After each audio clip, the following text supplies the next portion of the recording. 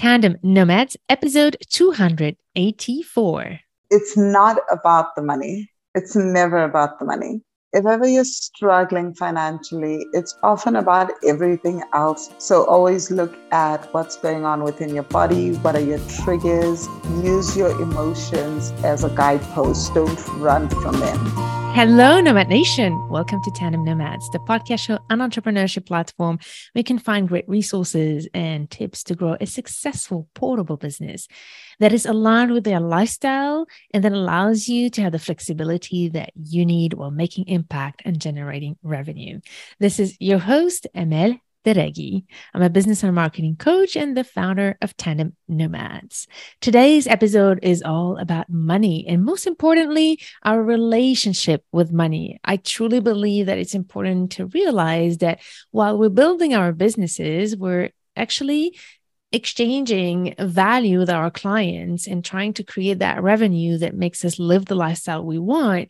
But sometimes when we struggle to make that revenue, it often has to do more with the way you perceive your relationship with money, how you engage with money, more than your strategies. So this is why I wanted to have a great guest to talk about this topic with you, Vanille.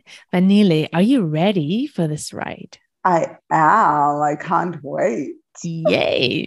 So Nomad Nation, Vanille Magvagva is an author, speaker, world traveler, founder of Wealthy Money, wealth coach. She's a yogi and a podcast host.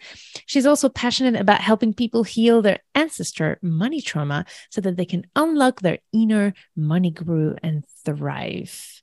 Vanille, I just loved when I received your bio and when I heard about money trauma. This is something that I know that actually happens by working with my clients and even in my own journey, but I never saw it put that way and I love it. So I can't wait for you to tell me more about that. But before we get into talking about money together, would love to dive into who you are. So if you can give us a bit of a sneak peek of your background and your lifestyle, your journey, where you're now. Well, right now I'm in Huatulco, Mexico, which is on the coastal town of Mexico. I am originally from South Africa. I help women of color mainly heal ancestral money traumas so they can fall in love with their bank accounts, increase income, and live their best lives. But I've also been a traveler. Like I've been doing this travel nomad life since 2005, right after university. Everybody got out of university and got a job after like 3 years, 4 years at university. I studied finance. I decided to just pack up and leave and keep traveling. I'm sure that most nomads listening on here may resonate. The idea was to go traveling for 2 years, then I'd go back home and I'd find a proper job. I'd get it out of my system. Well, we're now in 2022. I can tell you guys it's been many, many countries later. So many, many different discoveries, trying to learn new languages, and it's not out of my system. How many years did you say was that? Now it's about 17 years of traveling. I did take a break, in all fairness, 2011 to 2014. I took a break, went back to South Africa, bought property. That's how I got out of debt. Those were the years when I got out of debt because I used the credit cards to travel when I started out because I was straight out of university. I didn't have any money and it just became this really terrible habit. And then I went to the US to get an MBA.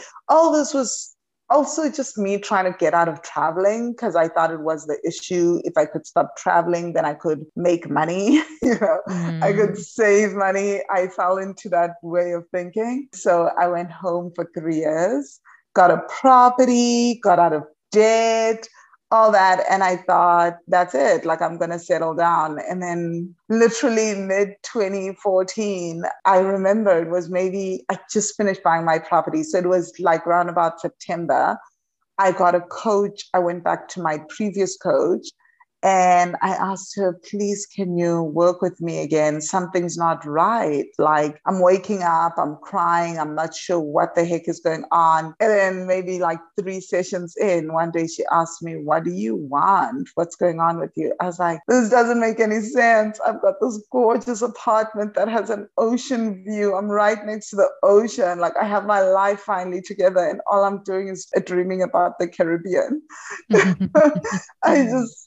I feel like I just want to be somewhere in Tobago. I want to be in the waters. I want to be talking to people. I want to be meeting new people. I was like, this doesn't make sense. I already have an ocean. What's wrong with me? Wow, that's so cool. And you did it. Yeah, 3 months later, I was back in Trinidad and I was back in Tobago. Okay. That was the beginning of the end. And funny enough, I convinced myself it was for a vacation. I was like, this is just a short vacation.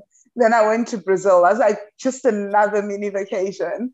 It's only when I found myself in India, like a few months later, where I was like, this is a vacation that is not going to stop. Let me rent out the apartment and just do this properly. Love it. Love it. Oh my God. What a journey. What an exciting journey. And my attention got piqued when you said something, and it might be a great segue to the topic of this episode. You were talking about how you got into debt and then how you went back to South Africa, got out of debt. And it's one of your things, right? You really help people with the money, especially those who are in debt, to embrace money. So we're going to talk about that. But I'm curious about, first of all, what you were talking about. You got into debt because you were living out of credit cards to sustain your travels and all of that. But then you went to South Africa and bought a property. So can you just explain this whole thing, like going from debt to actually buying a property? It seems like there's a shortcut here. Like, how do you go from actually being in debt to buying a property? Oh my gosh. So can I also just say how I got out of debt was the opposite of how most of us as nomads live and think. My debt was denominated in US dollars and pounds because I got it when I was living in the UK and when I was living in the US. And I decided to get out of debt by going back to South Africa and earning South African rands to pay off pounds and That's US even dollars. Crazier, right? And here's the reason. So here's the shortcut and how I did that. Because I was $60,000 in debt and I paid off my debt from 2012. So I went back to South Africa in 2012 and it took me about 3 years. I had already started paying back the debt in 2011 when I was in the US, but it took me about 3.5 years because by mid 2014, I was debt free by September 2014. And I had also saved up like $50,000 and I had $50,000 in my bank account. So how did this happen? There is a sort of shortcut. I don't want to call it a shortcut. What I started to understand was that a lot of my debt was being driven by shame. And my shame was so overwhelming. It literally was depression as well. Like, it was causing a lot of depression. And also there was so much anxiety that I had about money. I used to have panic attacks for about 2 years of my life, between 2009 and 2010. I really, really struggled with panic attacks around money when I was in Boston, and I couldn't handle money. I couldn't touch money. I couldn't pay for things without panicking. It was such a constant conscious effort for me. So that kind of helped me realize that there was more going on with me than just debt.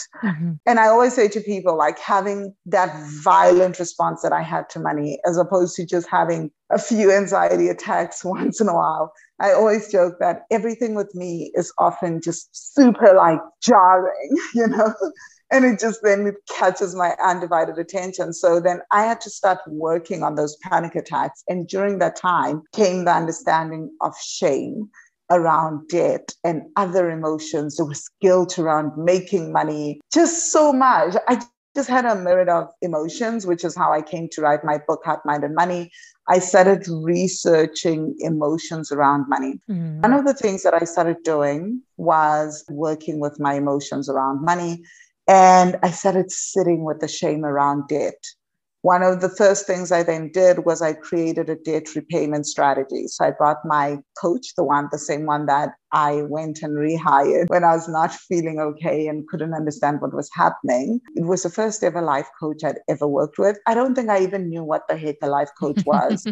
But one of my friends who's a therapist was like, I think this is what you need. Talk to her. And she's American. And she's like, well, this woman is South African. I think that she may be great for you. So then she helped me understand about what was going on with me in terms of emotions. Then I took it a step further. I started looking into emotions and the body.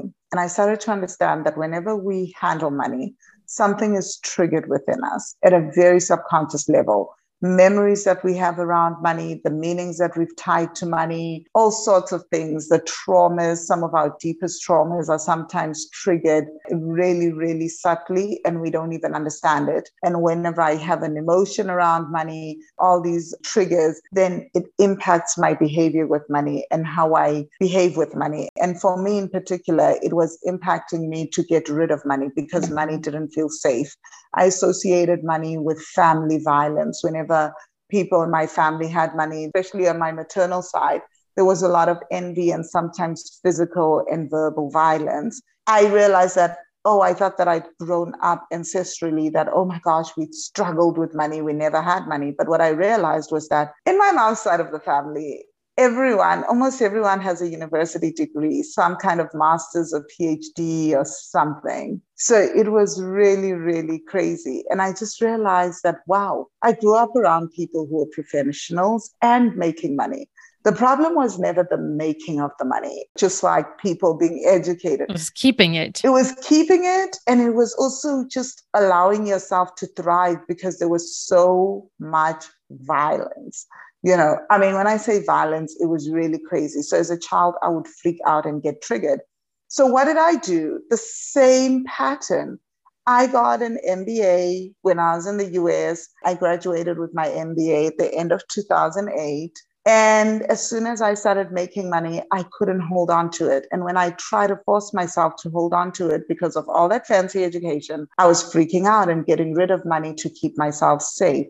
So the first thing I did was to work on regulating my nervous system so that I could feel safe enough, not just making money, but holding money, and safe it so that my nervous system could also be regulated enough that when I felt safe enough to make money, I could give myself that time. I wasn't being overwhelmed and freaking out and getting rid of money as soon as I made it. I would actually have the time to pause, to think, to go back to the debt repayment plan and stick to it and say, I'm going to pay off my smallest debts and just pay those off first. And then as I started to feel more regulated, when I was in South Africa, I got a part-time job and then I started a business. I'd always believed that I shut down my other business, 2 businesses, in fact, more like 3 businesses. So I went through a series of businesses all in 1 year. In 2010 in particular, I shut down 3 businesses. So the one business that was left operating, I also shut it down. And I gave myself permission to start something brand new. And I told myself it's okay. This is not about failure. So I got rid of the notion of what failure looked like. And I got real with myself. And I gave myself permission to start a brand new business, to go get a part-time job so I didn't have to stress. And I said to myself, well, the part-time job is so that you can live off of it. And then the business income is going to be used to pay off debt. And I honestly didn't expect my business to turn into what it is now, but that was just the idea. So I just published my book, Heart, Mind, and Money, because I'd already paid off like at least 50% of my debt by then. This was so miraculous to me. I started teaching people what I was doing. And literally within 3.5 years, I was debt-free. I had paid off $60,000 in debt using South African rands. Amazing. What a story. I'm so fascinated. And I knew when I read your bio and everything that it was going to be really juicy, but this is so good. And I loved how you told your story while still giving some great nuggets here that I really want to highlight. It's this whole thing when we talked about relationship with money. We talk a lot about money mindset in our field of business, and we talk a lot about money, maybe relationship, but there's one thing that you talk about is money trauma, and your trauma, you shared it with us. For other people, it might be something else, but I feel like just watching our history and figuring out what are the patterns that we've been taught around money is actually influencing our relationship with money today, be it about making money or how we spend it, where one or the other. Both are important to run a successful business, right? So this is really interesting. So I'm curious to know if you have any tips about maybe how to identify, like, first of all, what kind of relationship with money do we have? And then what to do from it? Yes, that's such a beautiful question. So the first thing I say to people is, without judgment, try to look at your bank account every day. So if you're struggling, I'll talk about two things: spending money and making money. When it comes to spending money, spend 5 minutes a day looking at your bank account, and then just close your eyes and just observe your breathing for another 5 minutes and observe what's going on in your body. So when you're doing this, you're literally just retraining your amygdala to realize that there is no danger, because even though we have evolved, the amygdala, the reptilian part of the brain, has not evolved in the same way that we have evolved in 2000 years. This is why, as humans, we're still operating with the same base instincts. You're like, how is it that we have built all this and we're still doing the same things to each other that we did 2000 years ago? Well, because research shows that the amygdala is the same. It hasn't evolved. So now you're retraining the amygdala to think differently. But not only that, as you're feeling the sensations in your body and not reacting, you're retraining your nervous system not to freak out and go into hypervigilance, freeze mode, etc., where money is concerned. Super, super important, because those nervous system reactions are going to impact how you behave with money. So after a few weeks of doing this, I would say maybe take about 2 to 3 weeks of doing this daily. It's not meant to be a major task, right? So do this for 10 minutes a day. By the way, I'm going to cut you, just sorry, because you're saying it's not a big task. I think it's a huge task, because I've been working with some clients about that. And because there's shame around money, and they don't like to see those numbers, they don't look at the numbers. And sometimes they just would just close their eyes and avoid to look at what hurts. And ultimately that doesn't help. Right. So, True. Yeah. So I was just saying, I don't want it to be a big task for people. It's not a time consuming, right? But it's a huge. Yes. I think it's huge.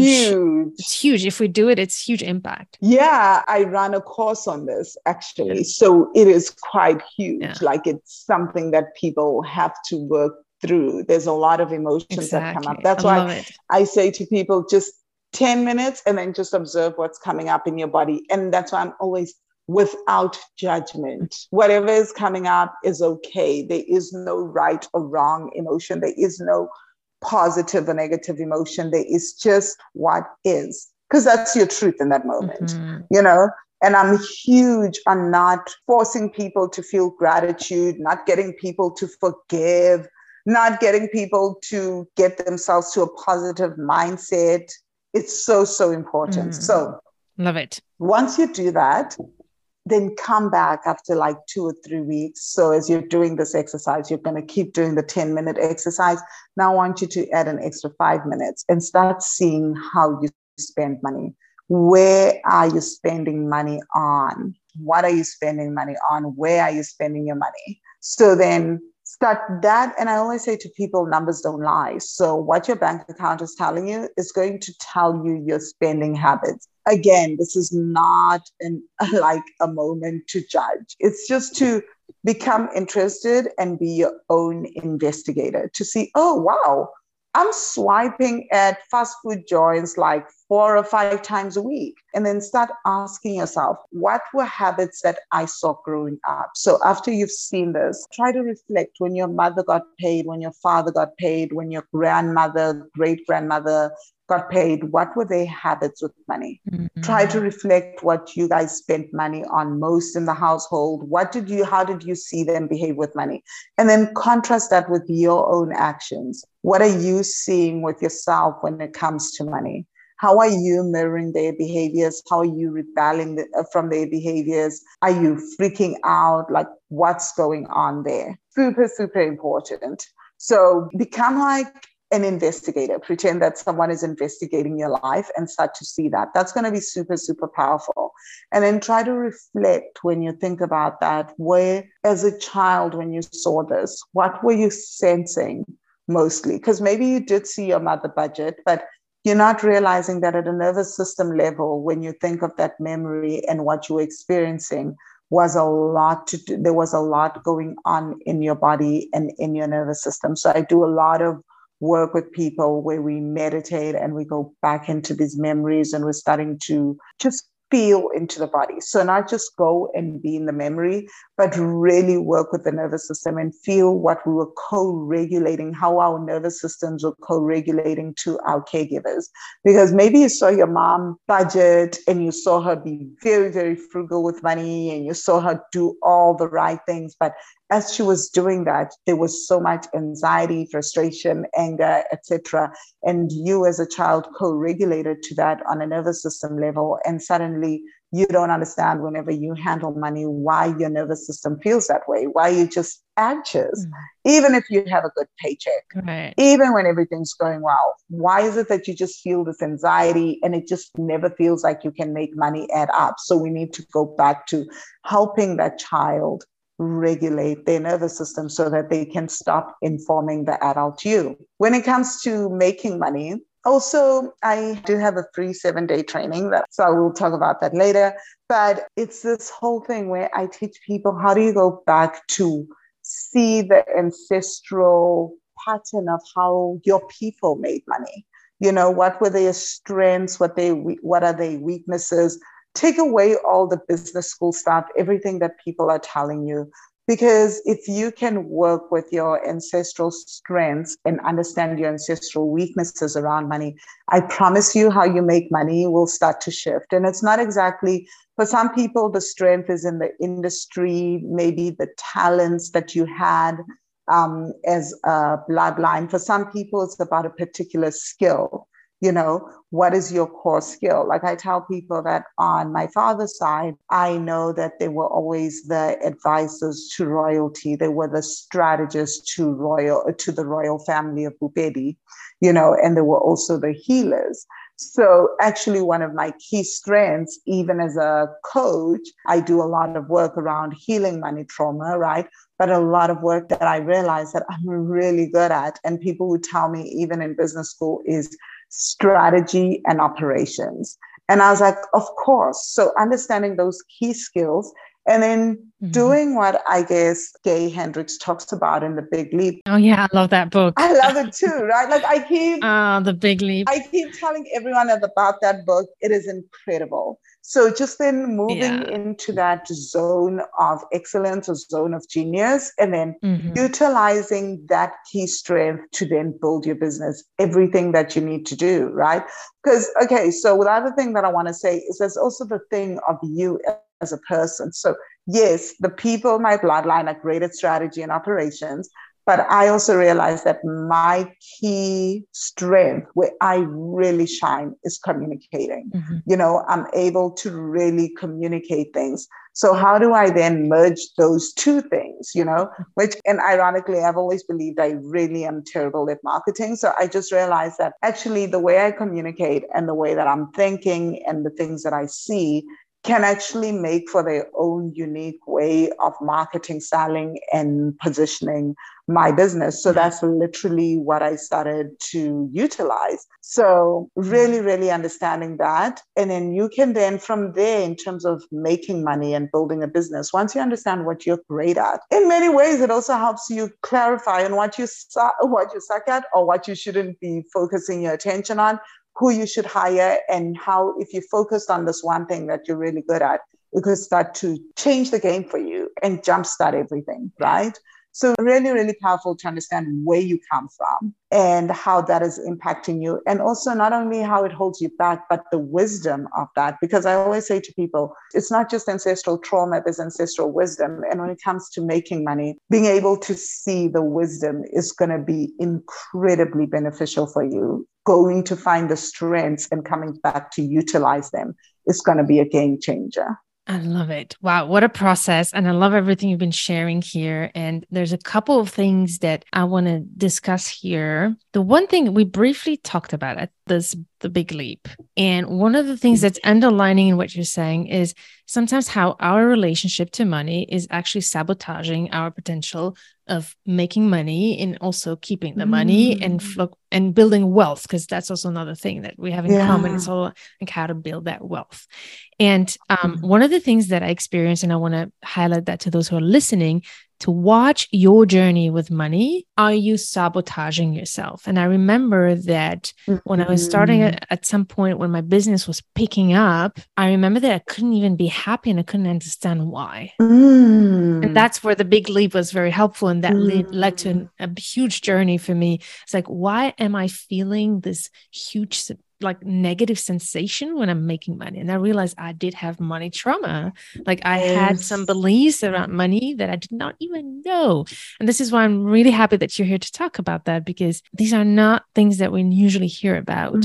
So my call to the people who are listening is that watch your relationship to money and follow this process that Vanilla has been sharing here. Yeah. The other thing, I wonder if you have anything to share about, you've talked a lot about our relationship with money, how to perceive money, how to spend it, how we buy things.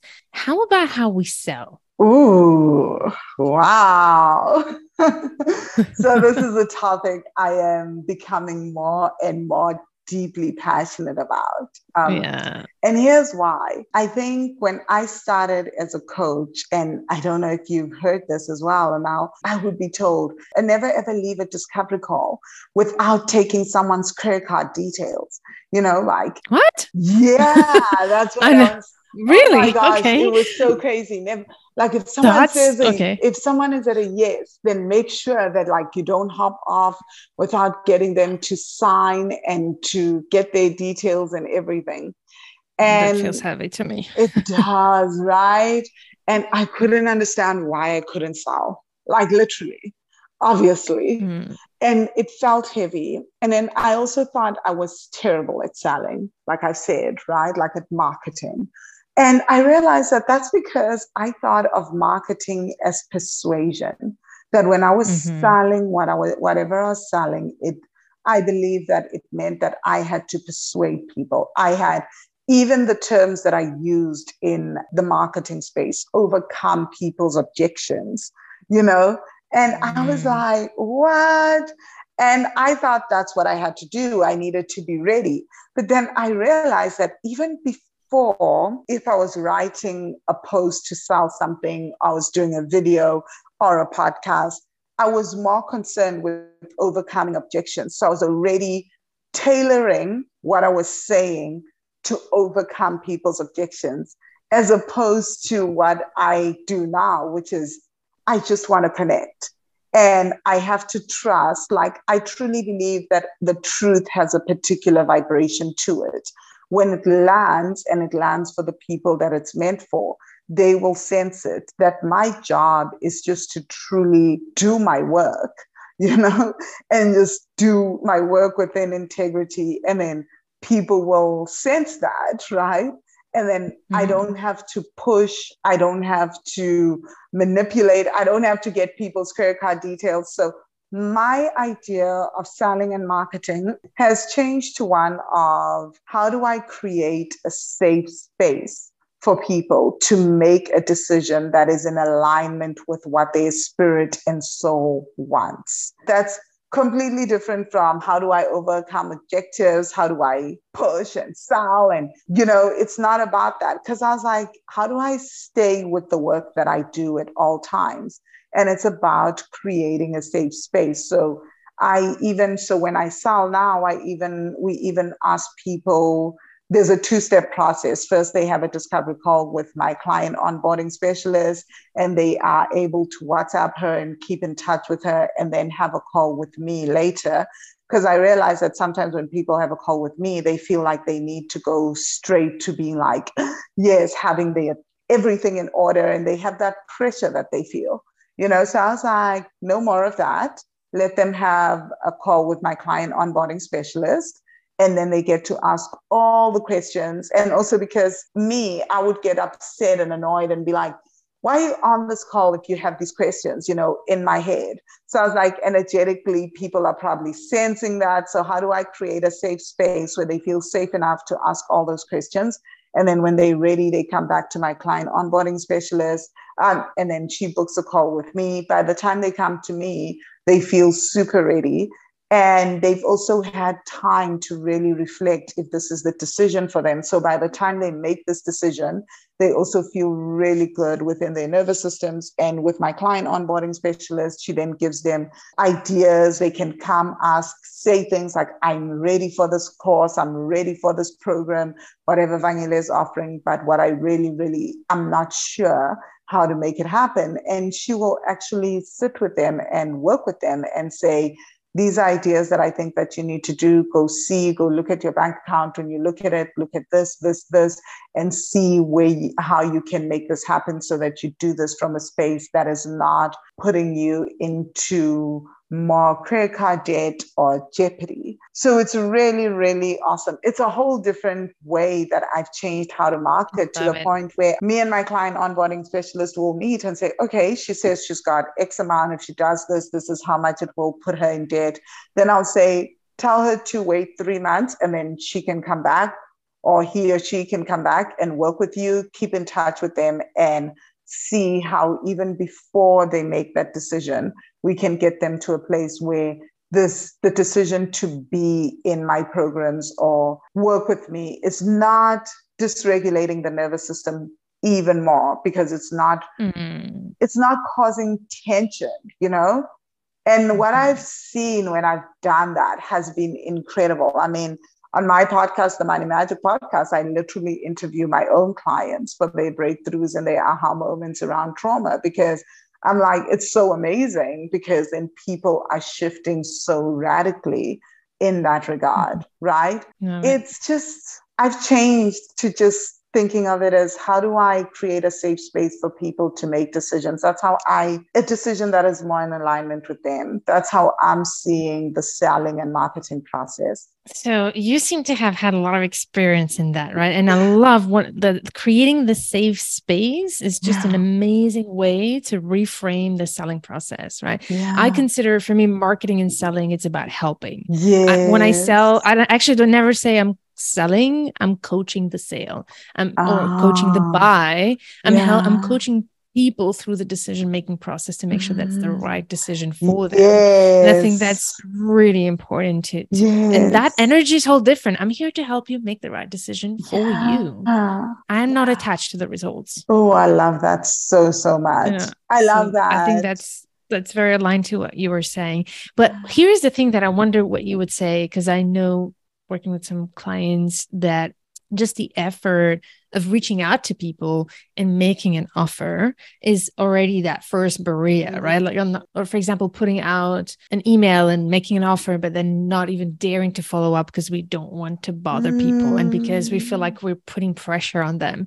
Any insights on that you want to share? Like how to actually, on top of being on the call and creating the safe space and having that mindset shift, what is the other shift that we can have to actually feel that it's okay to reach out to people to make an offer?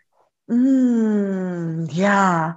I think the shift that you can work with that is, I think for most of us, it's the fear of rejection, right?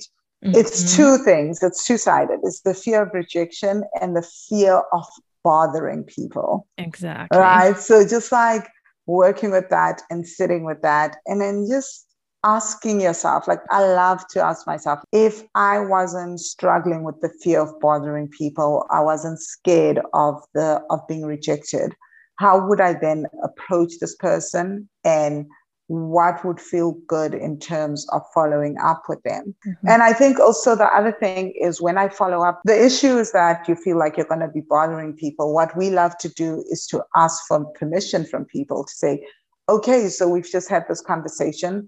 Would you be okay with me following up with you again? So I'm assuming that if someone is on my mailing list, they want to, and they've signed up for a free program, and they know at the end of the program that they're going to be pitched to, and they still sign up, you've given me permission to keep emailing you and reminding you about the offer. So that's an easy one. But what happens if you're on the phone with a person and then you keep following up several times? So you can ask permission from a person the first time you're on a call with them, or when you're on email with them, all that, and say, can I follow up with you? And then they can say yes or no.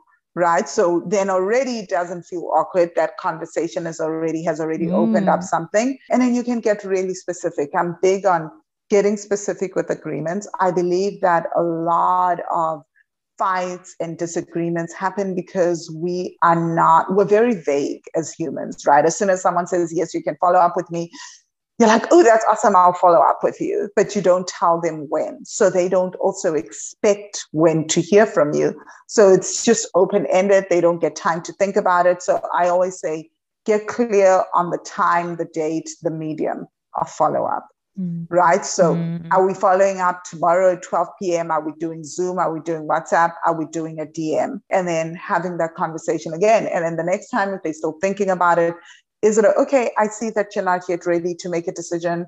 Is it okay if I follow up with you? And if someone says, I may be ready in 3 months, then literally ask them again, can I follow up with you in 3 months? And can we set a date and time in your calendar? What would feel good to you? What kind of medium? How are we doing this? So that way a person is expecting it. It's not a bother. There's no rejection tied to it. They've accepted it. And already you can, when you grant permission and when you've been given permission, there's such an energy opening, right? And it's just it's no longer awkward. I think that things become awkward because we haven't gotten the permission, and it feels like a bother because there's no real yes or no. So if there is a yes, like, do you want me to follow up by email? Would that be a good thing for you? Then you follow up by email. And then even if you follow up 3 or 4 times, if you haven't heard, if you haven't had a response, you've been given permission to follow up. I just love this tip so much. Like, expectations is everything, right? Setting up the expectations for the type of relationship we want to have. And that's part of that relationship is so key. And this is so good. I love it. Thank you so much for sharing that. And I hope those of you who are listening are just getting as excited as I am right now, because I think they're simple things you can do to also keep ourselves accountable, right? Yes. To keep ourselves accountable. I'm going to follow up, and how can I do it in a way that works for you? And then we feel better about it. So I love that. We could go on and on this conversation, and I'm having so much fun chatting with you, and maybe we'll have another one in the future. Who knows? One thing I want to touch upon a little bit without going too much deeper into details, talking about money. For me, one of the things for the listeners, if you notice and you listen to this podcast on a regular basis, I'm all about creating a business that allows you to live the lifestyle you want, right? To build a revenue that allows you to live fully to your full potential, making an impact, but not breaking yourself. That's important to me. But building that business is important. But as I grow in my business and in my own personal journey, I'm realizing that on top of creating a successful business, there are other ways also to make your money work for you instead of you working for your money. So that's kind of become my new motto right now. And I'm trying to share more inspiration on that. And I realize that you're actually also doing that. You're helping people invest. So any tips about that? Like, I see a lot of people who are afraid to invest. I know that for me, I don't know why, actually, very early on in my journey, I've been thinking of investing. And I remember when I met my husband, I'm like, what? You've been in your career for so long, you did not buy nothing? It's like, how could that even happen? Right. So I was wondering if you have any tips, any mistakes you see people making around that, or any limiting beliefs you see people having around investing that money so that they can put their money to work when they make that money. That's such a good question. At the beginning of 2022, I was invited to a class in teaching with one of the wealthiest women in South Africa, one of the wealthiest Black women in South Africa, and she got wealthy through investing. And she started this company for Black women, teaching them how to invest. One of the things that she said was one of the biggest things that holds people back is the fear of losing money. So just accept that you're on this journey, you're going to lose a lot more money. She was like, Van, I just want you to just imagine that this is just the start. You're going to lose 10 times, 20 times, 30 times that much money on this journey, and just take it as part of the journey. This is stuff that you will learn. Now you've learned very, very valuable lessons about how you want to build your business, how you want to scale, how you want to market, which is where the idea of creating a safe space for marketing came from, and doing things so differently. And she was like, now you're doing things completely differently in your business. That was a valuable thing. So it's the same with investing, is that most people hold back because what if I make a terrible decision?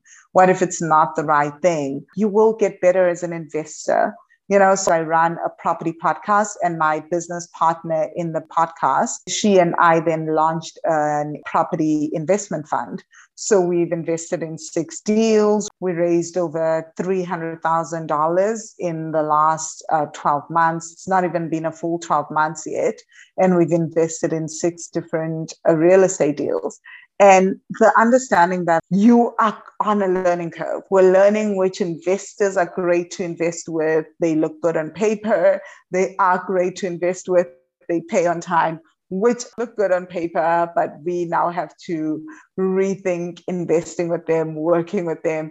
Things are just different. They're not exactly what we had anticipated. So all that comes into play. Give yourself grace and understand that you will lose money along the way, but you can't collect awards without jumping into the arena. You need to be playing in it for you to be able to be collecting the awards and growing and getting better. So you have to get in and get started. Of course, there are ways to minimize losing money. Of course, get mentors, sign up for courses, understand the industries that you're investing in, understand the companies, do due diligence, research, but start to make peace with the fact that not every investment is going to be great. Also, just understanding that it's a journey. You're going to constantly be pivoting.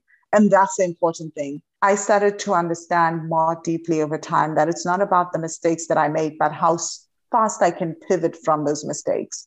As soon as I see a mistake, what I wanted to do before was to not admit that it was a mistake. So I keep making the mistake because I've invested so much time and money into this mistake. I'm going to try to make it right. I'm going to stay with it, all that. I started to realize that I get to pivot from a mistake and to just say, this is not working, and to just let it go. And that saves you even more time and money in the future. So much good stuff here. So much good. Oh, thank you so much for sharing your great insights about money. I think there's so much work to do to debunk. And, when you talk about ancestor trauma, I think as women and the whole society, be it throughout cultures, women have, I think, a lot of money trauma to deal with from centuries. And I think I love that you use this term to understand that we can actually also free ourselves from the moment that we see that there's a trauma. It can also be repaired. Some of the mistake that I see people around the vocabulary of trauma, it feels like something that you're stuck with. And I think actually it's not true. We don't have to be stuck with trauma. No. We can release ourselves from trauma when we know where it comes from. Yeah. And also there's so much wisdom in our past. I love that, by the way, that shift. I used to think that my childhood was just laid over with trauma. Yeah, let's look at the wisdom as well. No, I used to feel that was just one big trauma fest, because some of the things were so jarring, so overwhelming. To really process and integrate. But as I started to integrate them, I also realized that not everything was terrible. And there was also so much wisdom and lessons that I was given about life, living, relationshiping, and even making money. It's just, I was like, wow, who knew? But I think that when we are stuck in the trauma, and when the trauma is so overwhelming and we haven't started to process it, it's hard to see the wisdom and to glimpse it. I honestly never ever thought that I would look back at my childhood and my teens and be like, crap, there was some good stuff there. There's some real gold and things that I've learned there, But it's just as we start to work through the trauma and processes, we realize that there's so much wisdom and there's so many gifts. And there must have been. I mean, our ancestors must have done something right because we're still here. Had they not done anything, we wouldn't be alive. We wouldn't be existing. So clearly some things worked and we are still here. Right. This is why we're still existing and alive. I love it. Such a great message to share for the end of this episode. Before we say goodbye, can you tell us where we can find you and anything that's happening that you want to share with us? Yes, definitely. Find me on Wealthy Money at wealthy-money.com. Again, wealthy-money.com. When you get on the landing page, just read through that. You'll get access to, it shares all the different programs that I have going on. Definitely check out the free blog and the podcast, right? Because the blog articles, I've got over 300 blog articles on just money, trauma, and investing. So quite a lot of incredible information on there. Lots of stuff around real estate investing as well. And also, if you want to check out my free 7-day Tapping into Ancestral Money Wisdom program, where a lot of it is really about how do you make money using your ancestral gifts. And at the end of that, I will also tell you about my programs on day 7 of the training. So definitely check it out at wealthy-money.com/training. Fabulous. Thank you so much. And Nomad Nation, if you want to find all the information that she shared, I will also share everything about Vanille in the show notes of this episode on tandemnomads.com/284. Thank you again. It's been amazing to be able to chat with you. It's been really a fascinating conversation. Thank you so much, Amal. This has been amazing. Thank you to all the listeners. My pleasure. So Nomad Nation, stay tuned. We can't wait to hear from you if you have any feedback about this episode. And as usual, make sure to turn all your challenges into great opportunities.